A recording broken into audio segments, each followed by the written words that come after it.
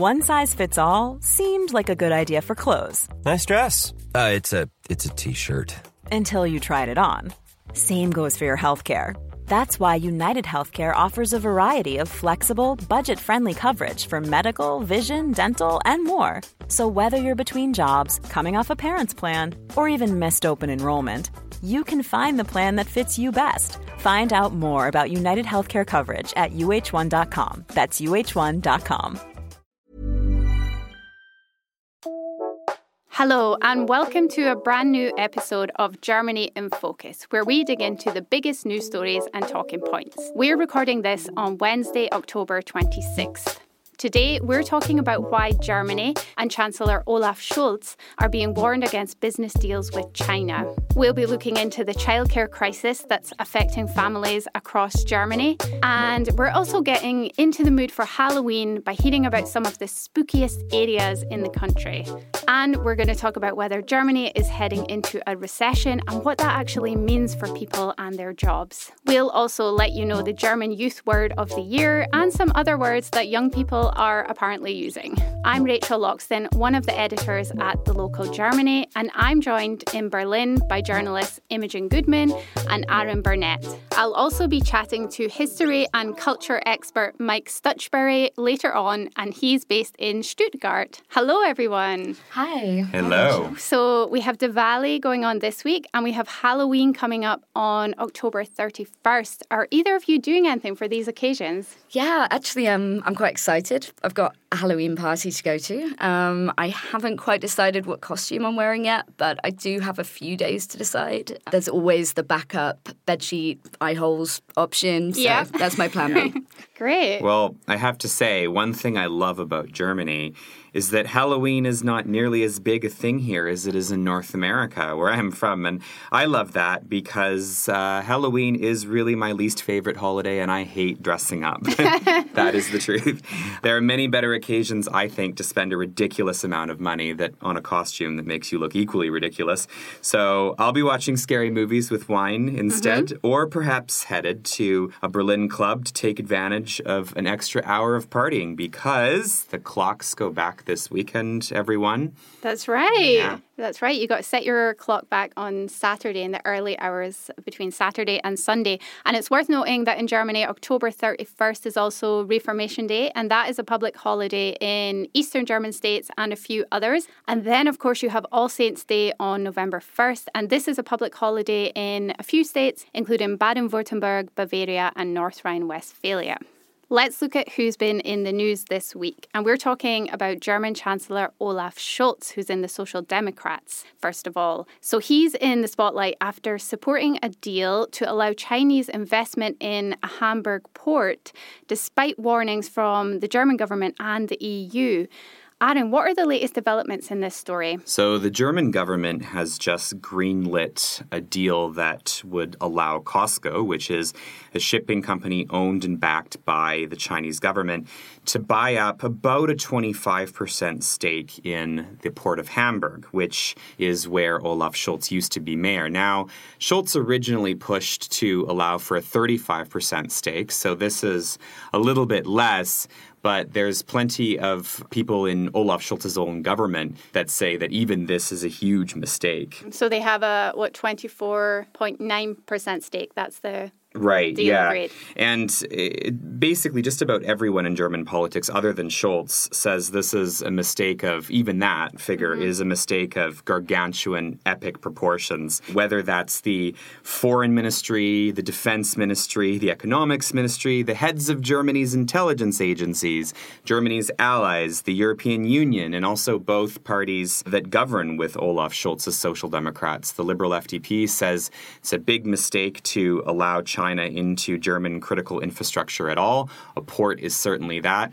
The Greens, even back to the election last year, campaigned on the idea of really disentangling Germany from being too dependent on China. And that really gets into concerns that the German public has even now. And so why are business deals with China causing such a fierce debate in Germany? So it starts with concerns that China, an authoritarian state, could eventually have enough influence over German businesses and and the German economy in general to start blackmailing German politicians into doing what they want. I mean, in a way, that sort of influence has already been evident for quite some time. I mean, how often do you hear a high-ranking German politician mention Tibet or the Dalai Lama, Chinese threats to Taiwan, or the detention of China's Muslim minority in forced labor camps? This has been going on for some time. Now, though, Germans are looking at Russia's invasion of Ukraine. They're seeing how much that dependence, or getting away from being dependent on Russia, is hitting the household budget, whether that's much higher electricity bills, much higher grocery bills, much higher gas bills. And the public is really saying, look, it's time for us to be less dependent on authoritarian regimes in general because we know what can happen. A recent poll finds that 84%, yes, 84% of Germans want the country to distance itself from China economically. That's a huge figure considering what Olaf Scholz is allowing. Wow, that is huge.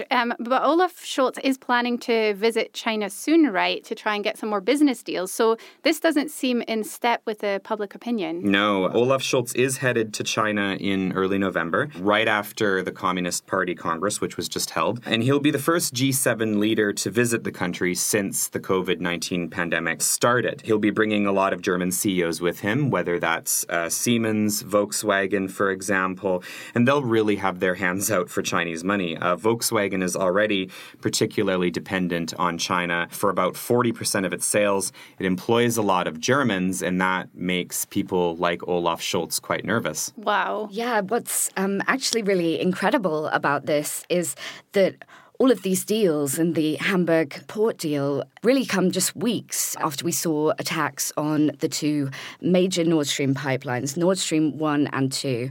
Now, we don't know who's behind those, but what we do know is that critical infrastructure has become a real target for hostile actors in these international conflicts. So if you think about the dependence on Russia and how hard it was to move away from Russian gas, we were successful in that, but it took a while and it was incredibly painful.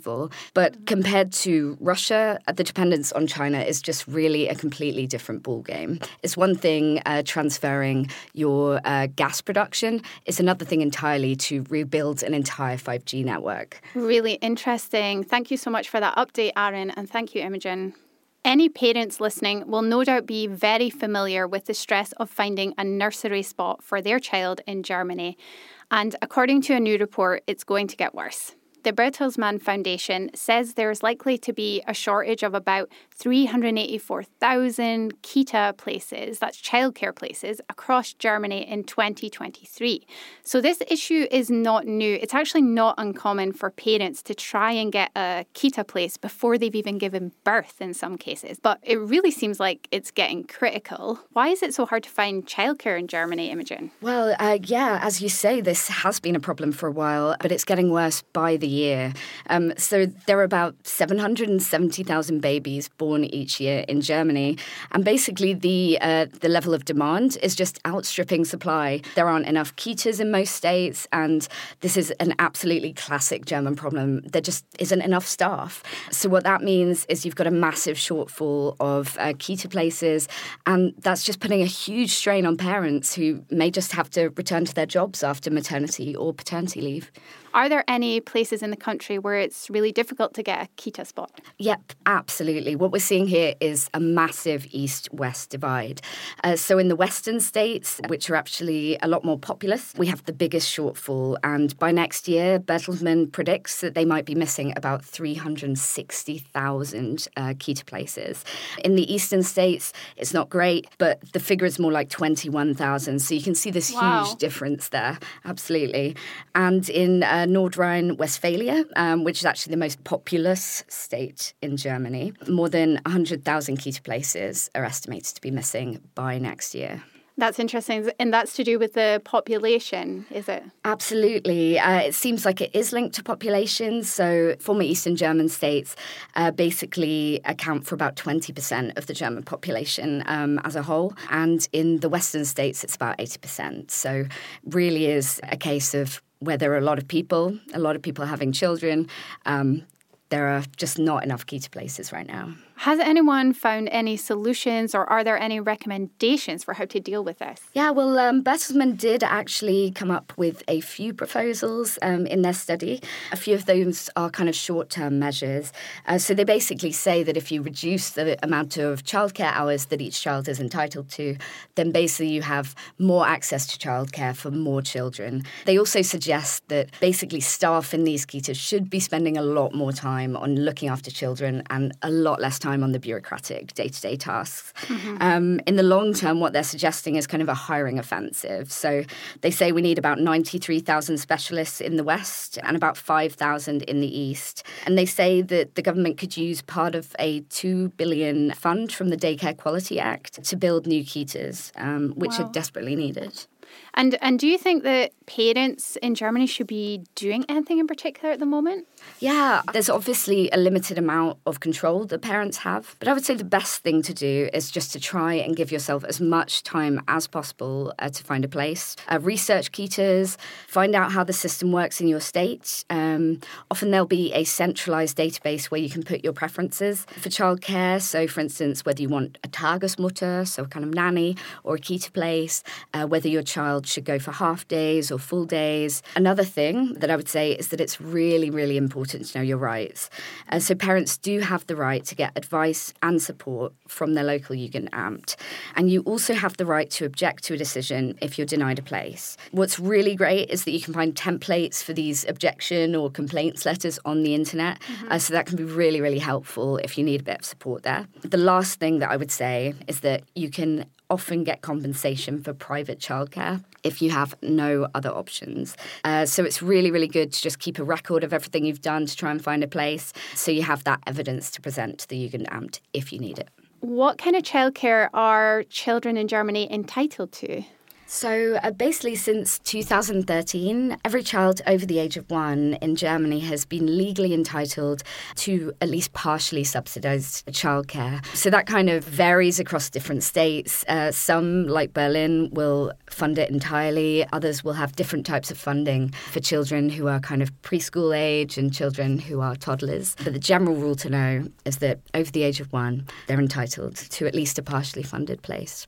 And one aspect about childcare in Germany that is very interesting for our readers and listeners is Sprachkitas, which are language kindergartens, and these help kids develop their German language skills.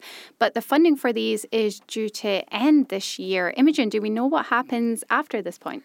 Yeah, well, unfortunately, the federal government seems pretty firm in its decision to end the Sprachkita programme at the end of the year.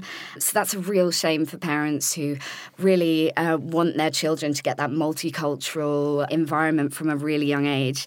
As in many cases at the moment, what they're basically saying is that the federal states need to take responsibility for keeping the funding going. But at a time when states are also battling big holes in their finances, it's sadly often these cultural and educational programs that are just the first to go. Luckily, there is the Good Kitas Fund, which is some extra funding for 2023 and 2024, which could help keep some of them afloat. And you might find that some kitas who maybe already have members of bilingual staff or, language specialists may keep these on. The sad thing is that obviously it's quite expensive to have specialised staff on board, so it just really depends whether they can afford it. Excellent. Thank you so much for that update. With Halloween just around the corner, now is the time to think about creepy castles, ghosts and haunted houses. And Germany has got plenty of them. Here's German history expert Mike Stuchberry, who's based in Stuttgart, to tell us about a few of the spookiest places that we're all going to have to visit if we're brave enough. Mike, what is the first scariest place in Germany that you're going to tell us about? Okay, so the first place that I wanted to introduce you to was the Festung Marienberg, which is in Würzburg. It sits above the town and looks very scary, so it's already fitting the bill. It has a particularly strange and some would say very strange and unlikely ghost. So people usually expect that castles are sort of haunted by knights or maidens whose husbands left them to go on the crusades or stuff like that. But in this case, is a nun, and her name is Maria Renata Singer von Mossau. And she was what was called the prioress of a convent in a Bavarian town called Untersel, which is way in the east, sort of over Bayern. And she was the prioress of her little convent for many, many years until all of a sudden around 1746, when she was in her 60s, nuns in her convent started to do all sorts of strange things, convulsing, yelling, screaming, meowing like cats. That's written in some of the records. According to the stories, everything was just going completely crazy in the Interzell convent. So she was basically taken to Würzburg, and there was an interrogation. You can't see it, but I'm doing big quotation marks. And it was an investigation, again, with the quotation marks. And apparently she confessed that she was a witch. She'd always been a witch. Not only was she a witch, she was the boss of a coven of witches, that she had all the gear. She liked using poison. Poison was a really big, scary thing at this particular time. There was a thing called aqua tofana. Women would use it to kill their husbands. So everything that could be scary about this woman was put out there. Eventually, she was found guilty in the fortress. Prince Bishop was the person who was in charge. And she was taken out. She lost her head, and then they burned her. Oh, my goodness. Now, this is pretty grim. But the thing that's really shocking about this is that this took place in the 18th century. So this is like less than 300 years ago. Basically, reports of her losing her head and basically being burnt at the stake was sent all over Europe. And it functionally ended witch trials in Europe because people thought, we don't do this kind of stuff anymore. It was shocking at the time. It was a real big story. But apparently, she still haunts the Festung, a fortress above Würzburg, and wanders the halls. And if you're there at night, which you're not likely to be, you might see her, and she apparently looks very mad and very full of wrath. So I think she was particularly done by, and I would suggest that investigations later found that there might be a bit of a financial motive in finding her a witch. Wow, that is so interesting. No wonder she is haunting that place, if indeed she is. And now we're heading to the Frauenkirche in Munich, is that right? Yep. Okay, so that's probably one of the most recognizable landmarks in Munich. It sort of dominates the skyline. This is a really tragic story, and it sort of actually involves one of Germany's great literary heroes. In the 18th century, there was a woman called Fanny von Ittstadt, a young woman, very young. She was actually a teenager, so yeah. She fell in love with a soldier who was 8 years older than her. We would think that this is pretty suspicious these days. Her mother, Franziska, didn't really agree with Fanny falling in love with this guy, and she tried to do everything that she could to stop the marriage from happening. And she succeeded because in the end, the soldier, Franz, seduced the mother. So Fanny was distraught. And in 1785, one day, she went up to the top of the tower, the Frauenkirche, and when her nurse or her servant, her back was turned, Fanny jumped off the tower and basically died on impact. Now, this involves Goethe, the great playwright and poet, had written a book called The Sorrows of Young Werther. And this book was notorious across Germany because in this book, a young man takes his life after being heartbroken. And people were genuinely afraid of this book because they thought it was inspiring young people to kill themselves across the German-speaking lands. This would go on for many, many years, this fear. When they went to Fanny's house to sort of collect her belongings and go through that stuff, they found the Sorrows of Young Werther on her bedside table. So this really added to the panic as well. Some people still swear that if you go up there and stay around the tower of the Frauenkirche long enough, you might hear her scream or you might sort of see a figure sort of leap off. I don't really like Goethe. I don't think he's a very nice guy. He's said to have come to Munich the next year, and he was told the story. And, we have his diary. So he basically said the next day, oh, well, I went to the Frauenkirche, woman jumped off. What a shame. That's all he said. Having spent a lot of time in England and spent a lot of time in Germany, I find that the German horror stories or the German ghost stories or the tales of tragedy are far more severe, far more confronting in many ways. But I do have one with a happy ending. That was in Munich. And how old? She was 17, wasn't she? Fanny 17 when she died, yes.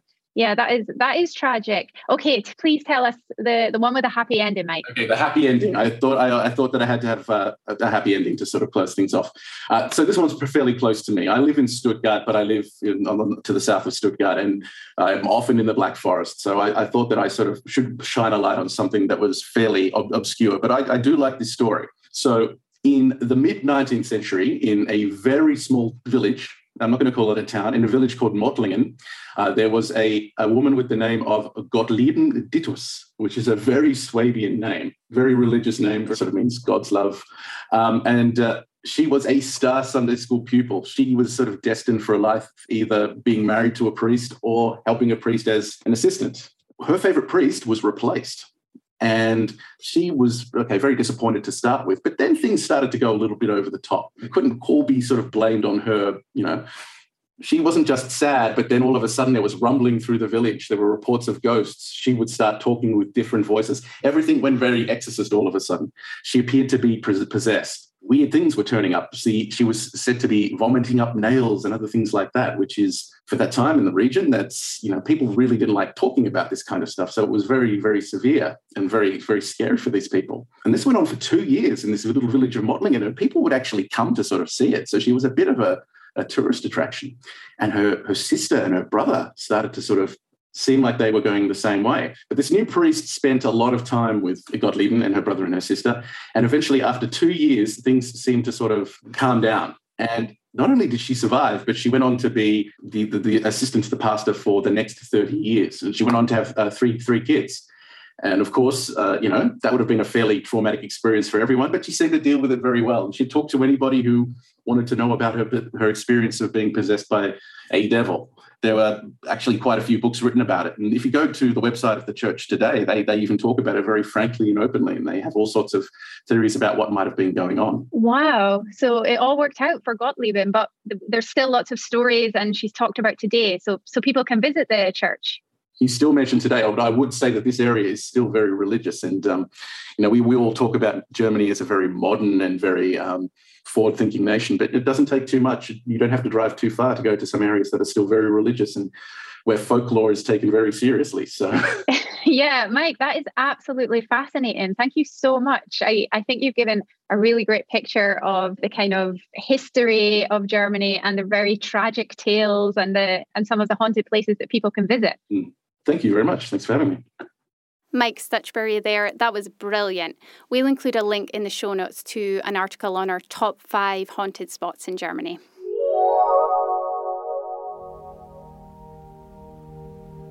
Our Germany in Focus podcast is free to listen to, but it's only made possible by readers becoming members of the local Germany. If you're not yet a member, you can support us by heading to thelocal.de and subscribing with the reduced rate for podcast listeners at thelocal.de/podcast offer. So the cost of living has been going up for months in Germany, but lately there have also been warnings that Germany is heading towards a recession. But what would this look like and what will it mean for people living here?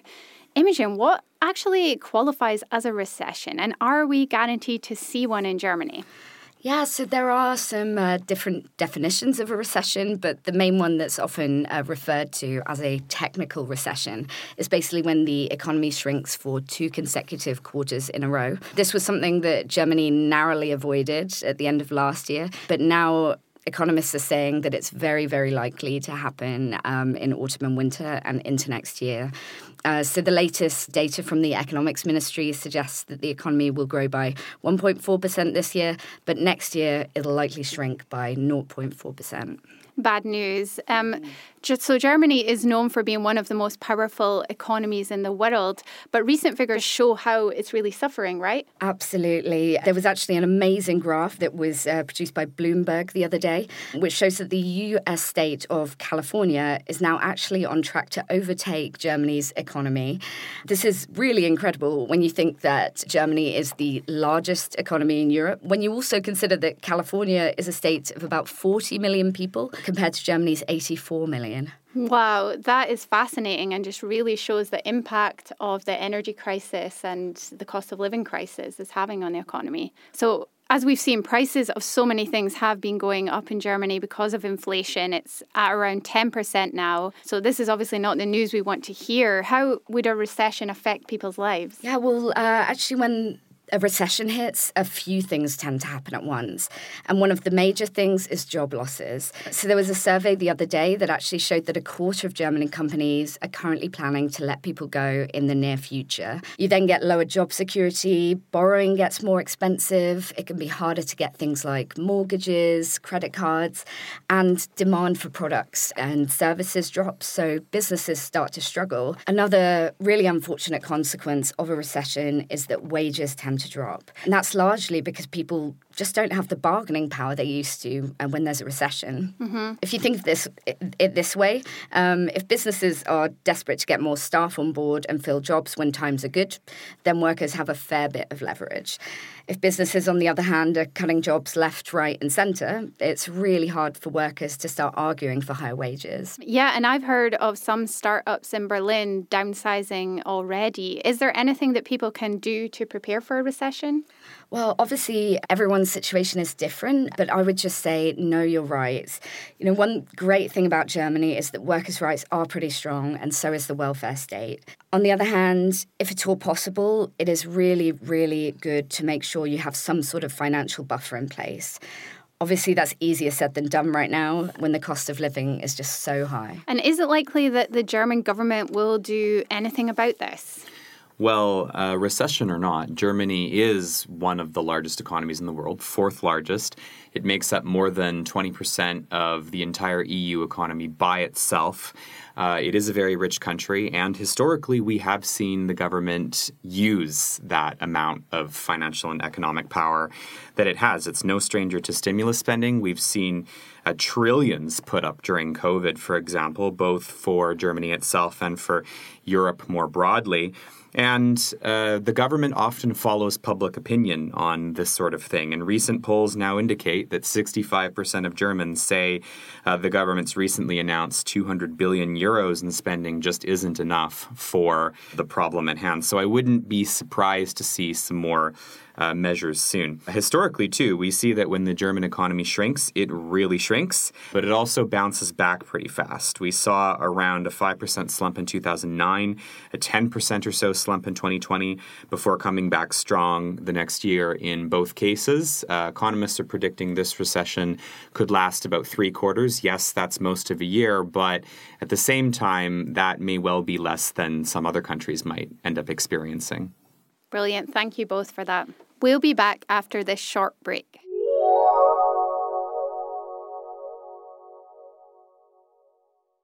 Let's move on to language now, and we're talking about the German Youth Words of the Year. So this is something that the German publishing house Langenscheidt does every year. They go through lots of voting, young people get to have their say, and this year the winner with 43% of the votes is the word smash. Now, this is apparently used by younger Germans to mean starting something with someone, picking someone up, or having sex with someone. Oh. Yes, unfortunately, it's a bit of a weird word. And it is said to come from the dating game Smash or Pass, which for the older people among us is a bit like Snog, Marry or Avoid, if you remember that one. So, yeah, I know a ruder name for that one. We do not want to hear it, Aaron. No, well, you guys can use your imagination to figure out what that is. Yeah. And yeah, so of course it's not really unusual for popular slang words to be English rather than German, right? No, that's absolutely true. That kind of reflects this general trend of English words moving into German. There's also Denglish, a lot of Denglish words. It's a personal favourite type of slang of mine. But last year, actually, there was a word that was very, very close to my heart, which was cringe. Wow. And I'm by no means a member of the German youth, but it actually reminds me of my youth. This was a word that we used a lot. Cringeworthy, cringe. Basically means kind of secondhand embarrassment, which is just a great word. And that was the German Youth Word of the Year last year, right? That was, yes. But they also there's a great German word for precisely this thing. It's Fremdschämen, which we've talked about here before. But yeah, the young people maybe just want fewer syllables with using cringe instead, no? Or yeah, I mean, both are great words, let's be honest. Yeah. Brilliant words, yeah. Aaron, can you tell us more about the runner-up youth words for this year? So young people voted in a number of rounds for their favorite words. And by young people, we mean people younger than the three of us, I suppose. Yeah, teenagers. We're certainly seeing the English or the Denglish inspirations that sort of weave their way in between the two languages languages. So we see mache, which sounds very German, but it is basically based on English doer, or someone who gets things done. So this one got a lot of votes. It's a good word. Yeah, another one, and I quite enjoy this one, is bodenlos, which quite literally translated means floorless, but it refers to something that is just so bad that there is no limit to how low it goes. Basically, an infinite abyss of horribleness, essentially. That is such a good word. Yeah. Bodenlos. Yeah. And in previous years, we've also seen popular choices, English-inspired choices like lost, which means what you think it does, same thing. But even sus, which is short for suspicious. But they use it as sus in German, German speech. So like the German accent, sus, rather than sus. Yeah. Fantastic. And Imogen, you were telling us about a word from a few years ago, a German youth word. Do you want to share it? I would love to share it, although it does hurt my feelings a little bit. So actually a Gammelfleisch party, and that's another one, I think, runner-up word of the year, which basically refers to a party full of over 30s. So you're going to find that at any of our Halloween parties. Wow, but that means rotten meat party. It means rotting meat party. Yes, obviously, once you're over the hill, you go out to a party. It's horrible. It's horrible. It hurts a little bit to say it, but it is a great word. I feel like half the clubbers in Berghain might object to being known as going to a rotting meat party. Yeah, maybe we need to reclaim the word. You know, be proud of it. I think be we proud should. that we're over 30. I'll be using it at the Halloween party this weekend. Fantastic.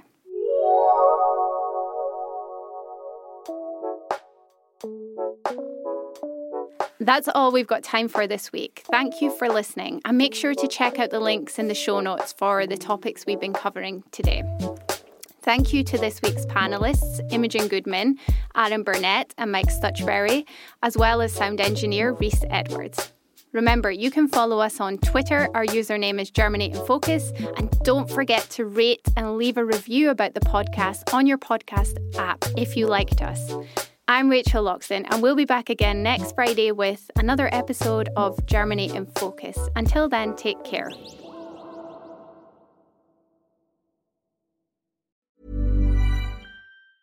Even when we're on a budget, we still deserve nice things. Quince is a place to scoop up stunning high-end goods for 50 to 80% less than similar brands. They have buttery soft cashmere sweaters starting at $50, luxurious Italian leather bags, and so much more. Plus, Quince only works with factories that use safe, ethical, and responsible manufacturing. Get the high-end goods you'll love without the high price tag with Quince. Go to quince.com/style for free shipping and 365-day returns.